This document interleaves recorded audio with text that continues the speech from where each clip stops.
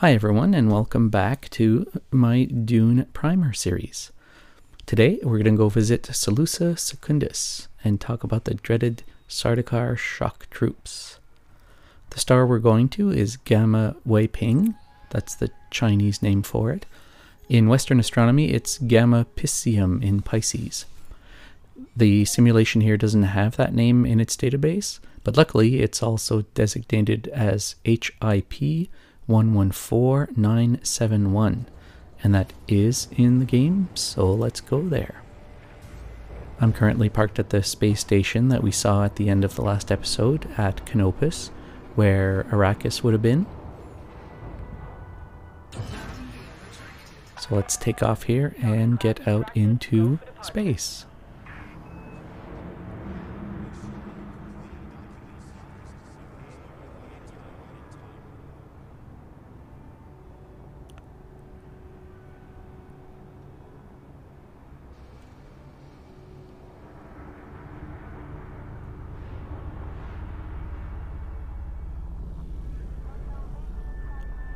Alright, now that we're outside, I'm going to get out of range of the station to do the jump to light speed.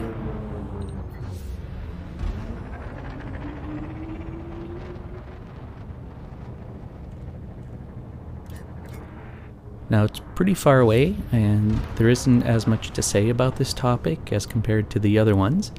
So what I'll do is I'll fast forward the trek so as to shorten the time a little bit, so you'll see things flashing by.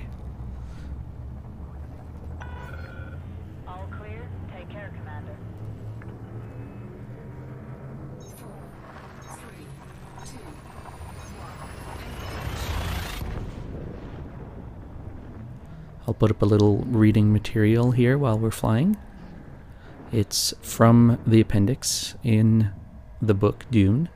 So if you're listening on the audio version of the podcast, you can go to the appendix and look at the entries for Salusa Secundus and for Sardaukar.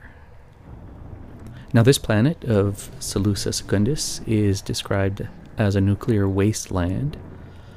This harsh environment allegedly kills 6 out of 13 children by the age of 11. That's nearly 50% of the population. The ones that do remain contribute to the Emperor's Sardaukar elite fighting force. The planet itself is a prison planet where the worst of the worst are kept. In this I'm thinking of the prison planet in the Chronicles of Riddick. If you've ever seen that movie, yeah, I'm thinking it might have been inspired by Salusa Secundus.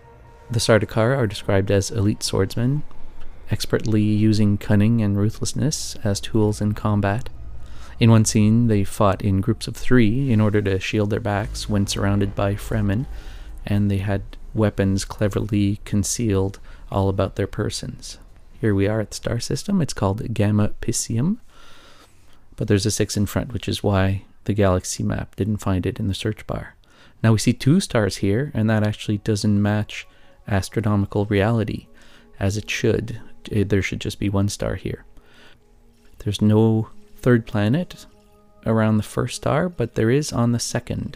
So let's go see it.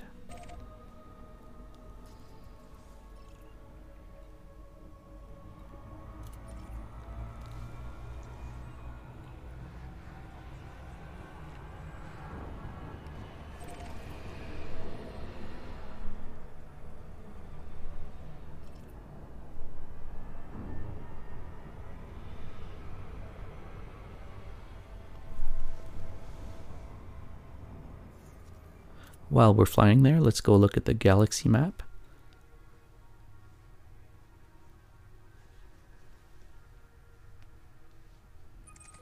We're 138 light years from the sun.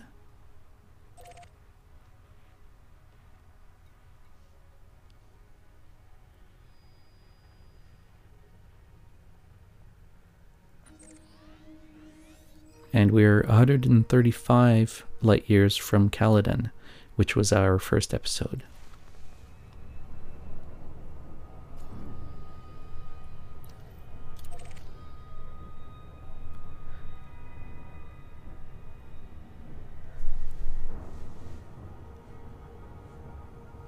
So with the Sardaukar, this is how the Emperor maintains control over the space that he rules. No one dares match his troops in open warfare. In the story, slight spoiler here, he lends aid to the Harkonnens against the Atreides Duke on Arrakis in the form of several legions of Sardaukar.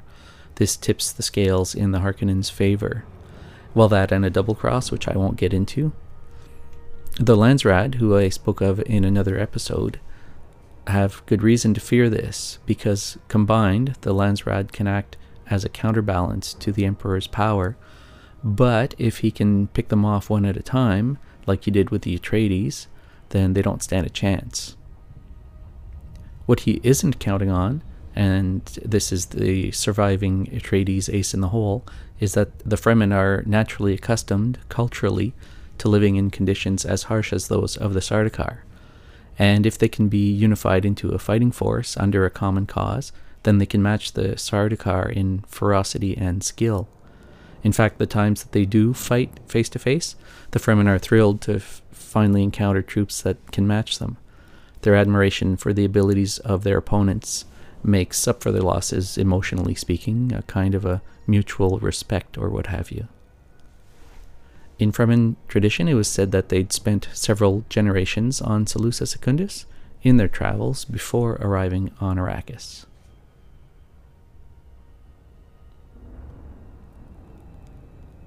And here is the planet we're heading towards. As I'm recording this, the trailer for the new movie just dropped. I haven't seen it yet. I'm debating whether to watch it or to ignore all the press about the movie and see it with a fresh set of eyes. I'm thinking that the latter might be better. Let me know in the comments.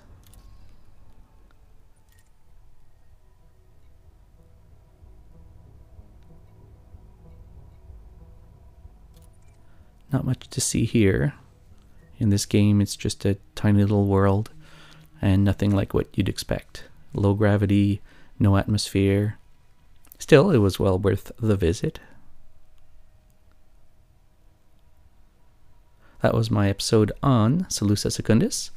In the next installment, we'll go check out the seat of the Padishah Emperor himself, Shaddam IV of House Corrino.